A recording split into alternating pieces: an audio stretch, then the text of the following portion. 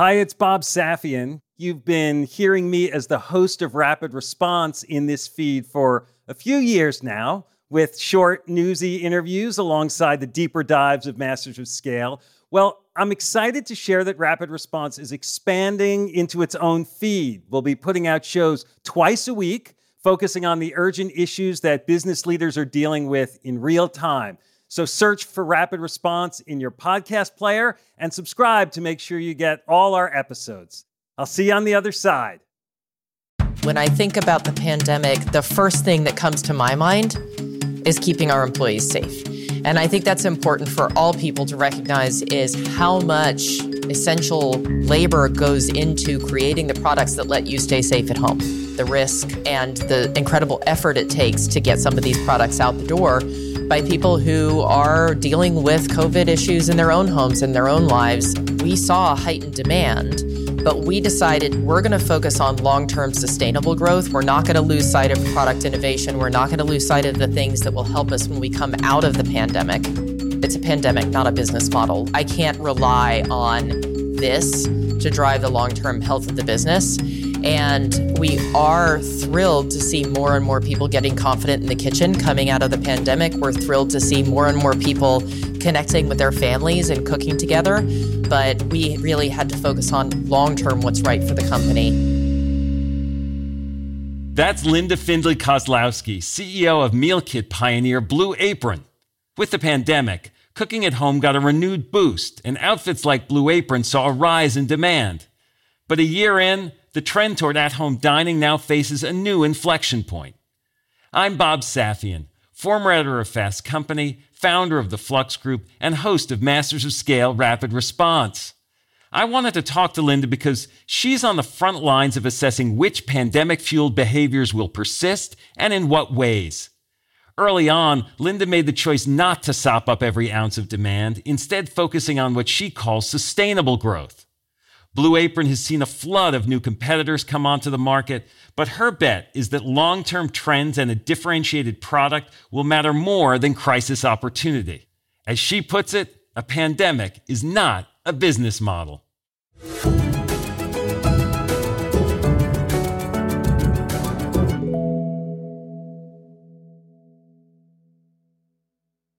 We'll start the show in a moment, after a word from our premier brand partner, Capital One Business.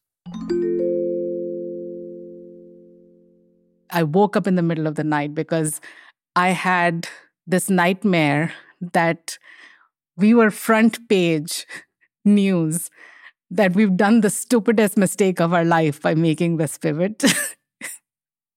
That's Aparna Saran, Chief Marketing Officer for Capital One Business, and she's recalling a moment from her previous position at Capital One when she was heading up a team designing a new business card. We had just made the decision to go all in and sunset the prior version of the product, which was honestly the cash cow for our business.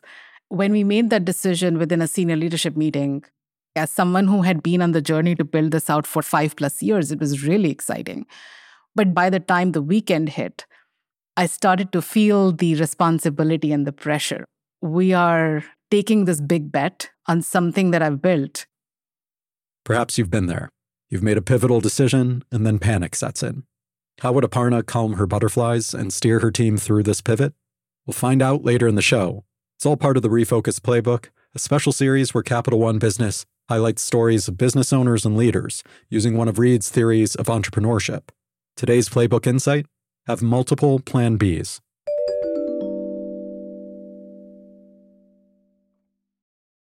I'm Bob Safian, and I'm here with Linda Findley Kozlowski, the CEO of Blue Apron. Linda's coming to us from her home in New York as I ask my questions from my home in Brooklyn. Linda, thanks for joining us. Thanks so much. It's great to be here. So we are now almost exactly a year since the pandemic was declared. And I want to start by asking you where you were when that happened. Do you remember what you did personally in the beginning and what you did with the business? So I remember exactly where I was. We had been keeping an eye on what was happening pretty closely just to make sure that from a food safety perspective, we were taking precautions very early, even before there was anything in the United States. But I would say that March 13th was really the day that it kind of all came home specifically. I was in the office and we went as a country from a point of saying, what is happening here? Is this serious? Is this not serious? To a very aggressive acceleration of knowing that we needed to take quick action in order to flatten the curve. And I was sitting in the office actually with my executive team, and we were talking about what we wanted to do. And we announced that day that we would be closing the corporate offices and focusing all of our energies on the safety and security of our fulfillment center employees. I mean, you're in the business of delivering food to people. So it wasn't really an option to say, oh, we're going to send everybody home. Correct. Right? I remember in those early days, there were a lot of concerns about the food supply, about the supply chain. Were those things that you were grappling with too? Well, we really had a priority order. So number one was the safety of our customers and our employees. And because we are an FDA regulated facility and also an SQF certified facility at a very high level, we already had significant sanitation and safety procedures in place. And because we are a direct supply chain company, we have a very tight control of our supply chain. We get a lot of our materials directly in from our suppliers, and then they really have very minimal contact with human hands in the process. So we knew we already had a lot of things in place, but we wanted to make sure that we were doing anything extra we needed to do to keep that as safe as possible. You are correct that there was not an option to necessarily shut down completely because people wanted food sources and there was strong demand for food at the time. And also, frankly, for the well-being of our employees. You know, we didn't want to put our employees in a situation where they didn't have employment. And in fact, we ramped up the hiring. When we talked previously, you mentioned that there have been times where you go and you work the line at the facilities. Yeah. Did you do that in the spring? Definitely, yes. And it's something that I still do on a regular basis. I think it's extremely important to understand the product, to understand how we're making the product, to make sure that as we're thinking about ways to improve the product and the company, that you have that first-hand experience. There's a lot that you learn in talking to people on the line on a regular basis, and so that can't be underestimated. For the first 2 to 3 months, I didn't actually go into the facility, mainly because we were restricting any team members from going into the facility that weren't actually working on the boxes, again, for their safety. But as soon as that changed and we were able to safely screen employees and do testing, I did start coming into the building every week, and some of those were for corporate meetings and some of those were for packing boxes. I was actually packing boxes at the end of our Q2, which was just 3 months after the shutdown nationally. And I wasn't alone. We had a lot of corporate teams coming in and doing the pack line as well. And it was just an incredible experience to be able to work as an overall combined team and get boxes out to customers as demand increased. You said these were full shifts. Yeah. Is that because demand was so robust that you needed to be there all that time, or are you always working a full shift when you're working the line? So I actually do always work a full shift. Working a full shift is extremely important to me because it's important that they see me coming in and working the same amount of time, the same amount of energy, not coming on and off of the line. But also the way that we pack our boxes, we have these changeovers as new recipe configurations are coming down the line. And so seeing that entire process of the changeovers from start to finish really helps you understand product development and building that going forward. So you'd been on this job as CEO less than a year when the pandemic hit. You came over from Etsy as an outsider to the company. I'm sure you had a robust plan for the business going into 2020. How did the plan for the business change during the year? There was a lot that everyone was trying to figure out as we were moving forward. And yeah, I did come in as an outsider, but the thing that's important before I came into the business is I was a customer for 3 years and I had tried all the competitors. So I already came in with a lot of ideas of what I loved about the product and what could be improved about the product. We had set a roadmap that was really focused on building on some of the structural, financial, and operational changes that had been reset in the company throughout the previous year and say, how are we actually going to scale and go for growth?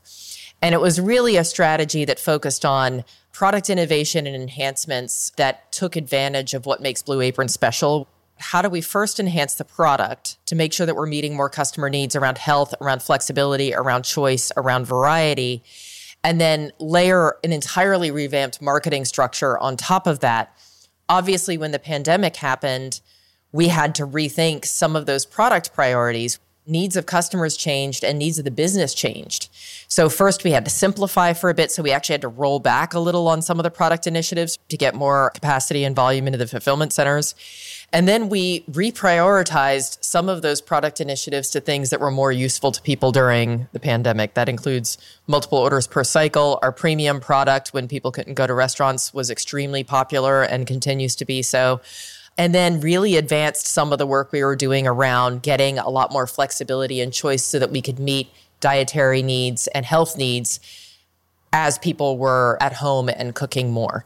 And then the final piece that we prioritized earlier than we had expected to was simplified cooking processes, which we launched in Q1 of this year, which is really around one pan or one pot meals that involve less prep and less cleanup. So we've continued to push the product innovation piece forward that we said we were going to before, but we reordered it pretty significantly in order to meet customer needs during the pandemic.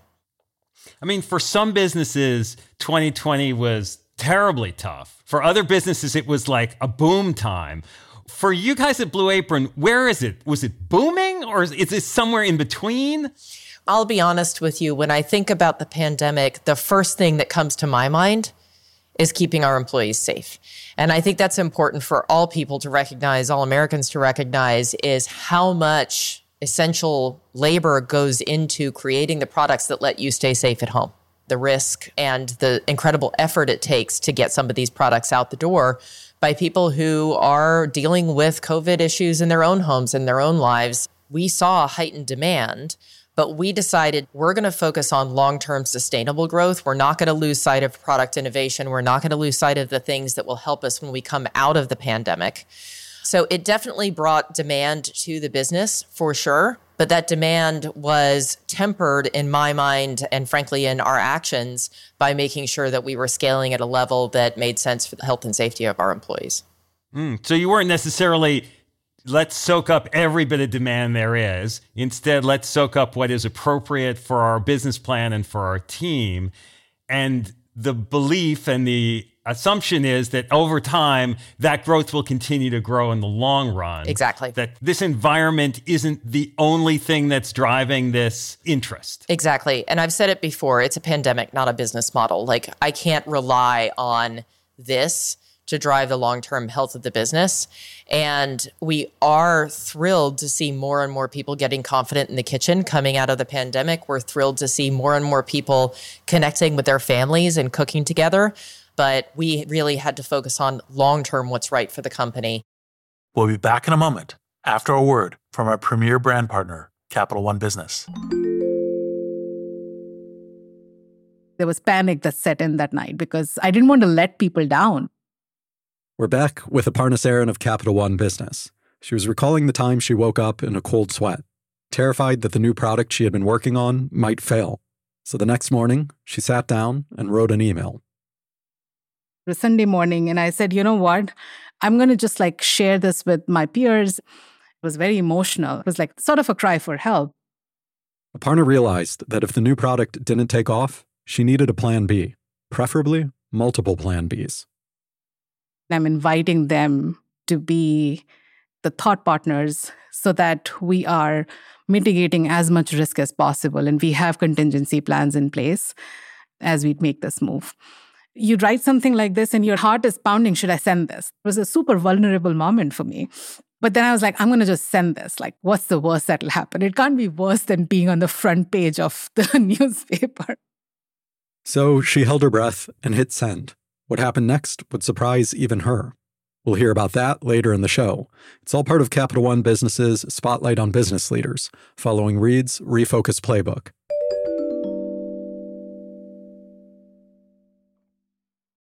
I want to change gears just a little bit. Over the past year, there's been a rising pressure on businesses to take positions on social issues, political issues even. Last summer, we had the George Floyd demonstrations, then the election, the storming of the U.S. Capitol. A lot of things have gone on concurrent with the pandemic. In this environment, what's the role of a business or business leader like yourself in addressing these larger social questions? We talked about this a lot, and I feel strongly, and what we've acted upon is that it has to start at home. And what that means is we have to look at our population first. Our population of employees is extremely diverse. Again, we have essential workers, and so we're directly impacted by a lot of the challenges that have been faced over the last year. And we took a hard look at ourselves and said, okay, what can we do that starts with empowering our teams to drive what change means to them? So early days, just after the George Floyd incident, we announced 3 areas. One was focusing on diversity and inclusion within our company. And so we created a task force that works on that. On the donation side, we actually opened it up to our employees to say, you vote for who you want us to donate to.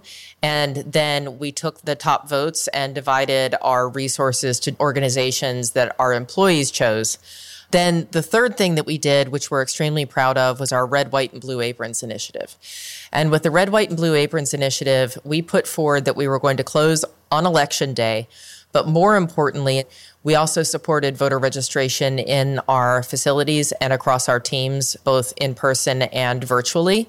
We supported voter education on when, where, what they needed to do in order to vote however they wanted to vote, whether it was voting by mail or whether it was voting in person, early voting, or on Election Day. And we also supported transportation to and from the polls for employees who did want to vote on Election Day to make sure that they didn't have any limitations holding them back. So going forward, we will do this every major federal election where we will actually close our facilities completely with pay in order to make sure that people have what they need to vote. But again, it's this broader support beyond just closing on that day. Imagine you had some workers who voted for the first time in these elections. Absolutely. We registered hundreds of voters in our facilities. And the number of employees who came up and said either, well, I haven't voted before because I never had the time or the ability to, and or I didn't think my vote counted. There was a lot of pride in our facilities, in particular, about people who were voting for the first time.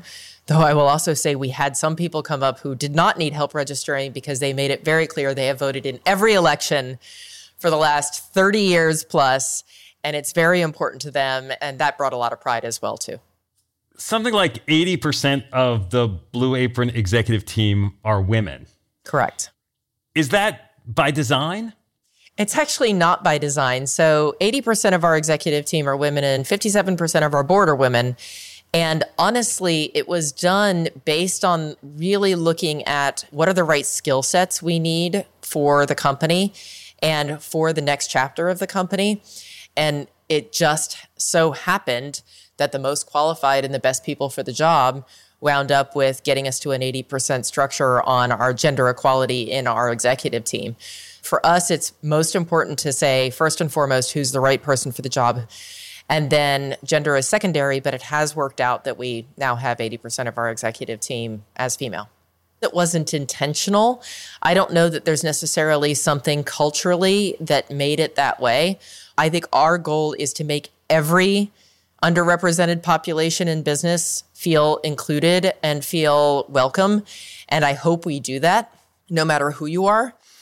Before Blue Apron, you worked at Alibaba, at Evernote, at Etsy. You worked at different places around the world. Are there lessons from that experience that you applied?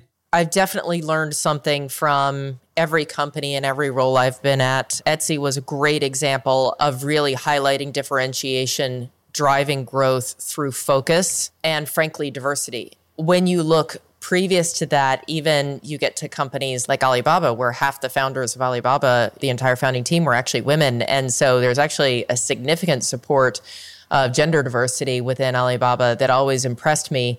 But more specifically, I also look at the business lessons from all those different organizations, and it's really about focus. It's really about prioritization and making sure that you don't lose sight of the core of what's going to drive significant growth for your business. When I think of the brand recognition of Blue Apron is still the number one recognized brand in the United States in the meal kit industry. That was also true of Etsy when I joined Etsy. And so it's really, how do you capitalize on that strength of brand, that strength of recognition, and build a great product as quickly as possible so that you can scale and meet customer needs. It's interesting as you talk about it. Blue Apron's not a startup. I mean, it's a publicly traded company. It has a very strong brand, but in a lot of ways, it seems like a startup, or some public market investors treat it like it's a startup. Right. How do you balance that public market reality with that startup-like imperative? I'm a big fan of the public market structure because I love transparency. And so I think in the best worlds, public markets allow for a certain amount of transparency. I think the most important aspect is you've got to stay focused on the customer. You've got to stay focused on building the best possible product. And if you're doing the right things for the business, then you're also doing the right things for the public markets. And I think that it does take time. I'm a value person when it comes to thinking about investing and thinking about growth. And I believe strongly in building sustainable growth. That's not always in favor, depending on who the audience is, but that's really what I'm about. The business of meal kits, you mentioned the word sustainable, and it reminded me, the business of meal kits is sometimes critiqued for not being the most environmentally sustainable. I know you have a different perspective or different facts around that. So the reality is meal kits represent a 25% carbon emission reduction over going to the grocery store because primarily of the reduction in food waste and the recyclability of the packaging. So I think the assumption is because you're getting something delivered to your house with the packaging that it contains, that you're seeing a larger carbon footprint, but it just isn't true. And a lot of this is because there's a lot of packaging in the supply chain. Again, with our direct sourcing model, we're getting a lot of things directly from the producers. And so you're already eliminating some of it by that direct sourcing model coming into the facility. The biggest challenge, though, that it's important for everyone to be aware of is the concept of food waste. And food waste happens in two places. Food waste happens in the supply chain itself, and food waste happens at the home of the consumer when they have too much food that they wind up throwing out at the end of the week. In the supply chain, we reduce food waste because of the fact that we're using technology to order exactly what we need from producers. We can reduce food waste in our supply chain by making sure we're minimizing the packaging, minimizing anything that actually needs to be disposed of because we're ordering what we need for our customers that week. But then you see further reduced food waste in the customer's hands because we're only sending the customer what they need. And so they don't wind up throwing out a bunch of unused food. In addition, we're able to not just reduce the waste in food, but redirect that food. So the first stop for food that does not get put into one of our consumers' boxes is it goes to our employees. And last year, we provided more than 400,000 meals to Blue Apron employees through our Farmers Market program, which is we make the food that doesn't go into the box available to our employees in our fulfillment centers for them to take home and cook for their families. Then anything that's left over from that goes to our partners at the Feeding America system, including City Harvest in New York. And last year, we contributed more than 1 million meals based on that program. So through our very tight supply chain, as well as our reduction in waste, both on the supply chain and on the consumer side, we're able to not only reduce waste, but also redirect any extra food we have to people who need it. Given all this that you've been through and the arc that the business has gone on over the next year, what does the future of the food kit industry look like? How do you look at what the next phase is? For us, it continues on this idea of product innovation and expansion of opportunities. People are always going to have a variety of different food opportunities. People are always going to eat out some, they're going to eat at home some. It's how do you make that entire system a lot more efficient? And what we see in the food industry is that one of the most stressful points for consumers at home is not going to the grocery store. It's not any of that. It is the, what am I going to have for dinner? And that's actually a very big pain point for a lot of busy families. What I see for meal kits in general, and specifically for Blue Apron, is you're going to start to see more differentiation of, okay, what types of customers are different meal kits better for? Because everyone has a different personality. And as you see this evolve, you're going to see more sustainability initiatives. You're going to see more creativity, I think, come through from Blue Apron. And it's going to be like a lot of other industries out there where you see more customization, more tailored to people's individual needs, more curated opportunities for people, but without the stress or headache that comes with that on the other side. What's at stake for Blue Apron at this moment? What's at stake for Blue Apron? I honestly think that we're so well positioned to bring people incredible experiences at home that they can share with their families. And we've been doing that pretty consistently for the almost 9 years that we've been in existence. Where we saw challenges were really in just working through some of the challenges that you might see as the first in the industry. We built everything ourselves. When Blue Apron started in the US, there wasn't software that ran meal kits. There weren't fulfillment centers that were designed that way. And so we were really the pioneer in a lot of those areas, and we had to work through a lot of the challenges of what that means to adjust to what's available now in technology and innovation. And so for us, it's really about, this is just an incredible product that people love. And when they try it, they're hooked. When they try someone else and come back, they're like, I just missed the flavor and the experience and the quality of Blue Apron. And for us, it's really just about making sure that that always stays true and applying the scale behind it. You know, you mentioned the stress of meal times. It's stressful being a CEO too, especially in this environment over the past year. Has it been stressful for you? I would expect any human to say the last year has been a stressful year. It's been particularly stressful for me because the number one thing I care about is the safety of my employees. And this team works day and night to bring food to people in their homes during a very, very difficult time.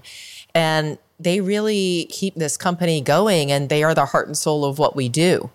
So the stress for me is safety, safety, safety, and making sure that that team is taken care of at the same time that you're dealing with all the other things that you would deal with to run a company. But I also know that I'm incredibly lucky because I work for one of the best products in the world. This is a product that brings people joy. This is a product that keeps them healthy.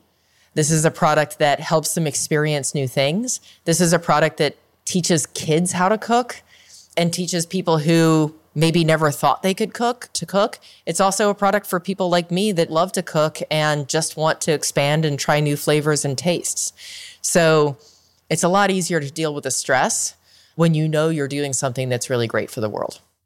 Well, Linda, thank you. Thank you for taking so much time and sharing all this with our audience. I really appreciate it. Thank you so much. And thanks so much for having me on. And now, a final word from our brand partner, Capital One Business. Throughout the day, text messages and emails kept pouring in. Whatever you need, just let us know. We're back one more time with Aparna Saran of Capital One Business. She was telling us about a Sunday morning email she fired off in a moment of panic. Minutes later, her inbox was overflowing, and the support she found wasn't just emotional, it was practical. We talked about detailed contingency plans, and we created our go-to-market strategy. Before we are in full rollout mode, we had stage gates so that we could test and quickly learn and iterate. And within a matter of 6 months, as we were rolling things out channel by channel, those stage gates would allow us to pivot if we saw something that we didn't like. That day, Aparna learned a lesson that stayed with her. Having multiple plan Bs doesn't just expand your options, it gives you new opportunities.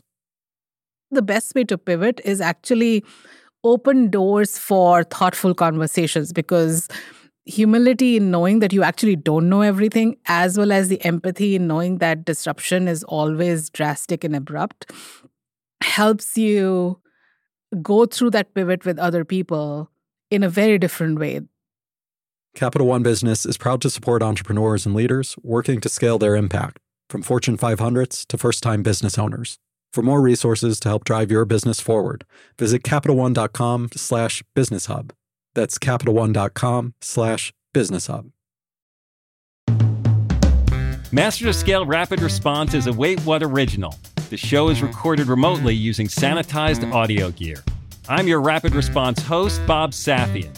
Host for Masters of Scale is Reid Hoffman. Our executive producers are June Cohen and Darren Triff. Our supervising producer is Jay Punjabi.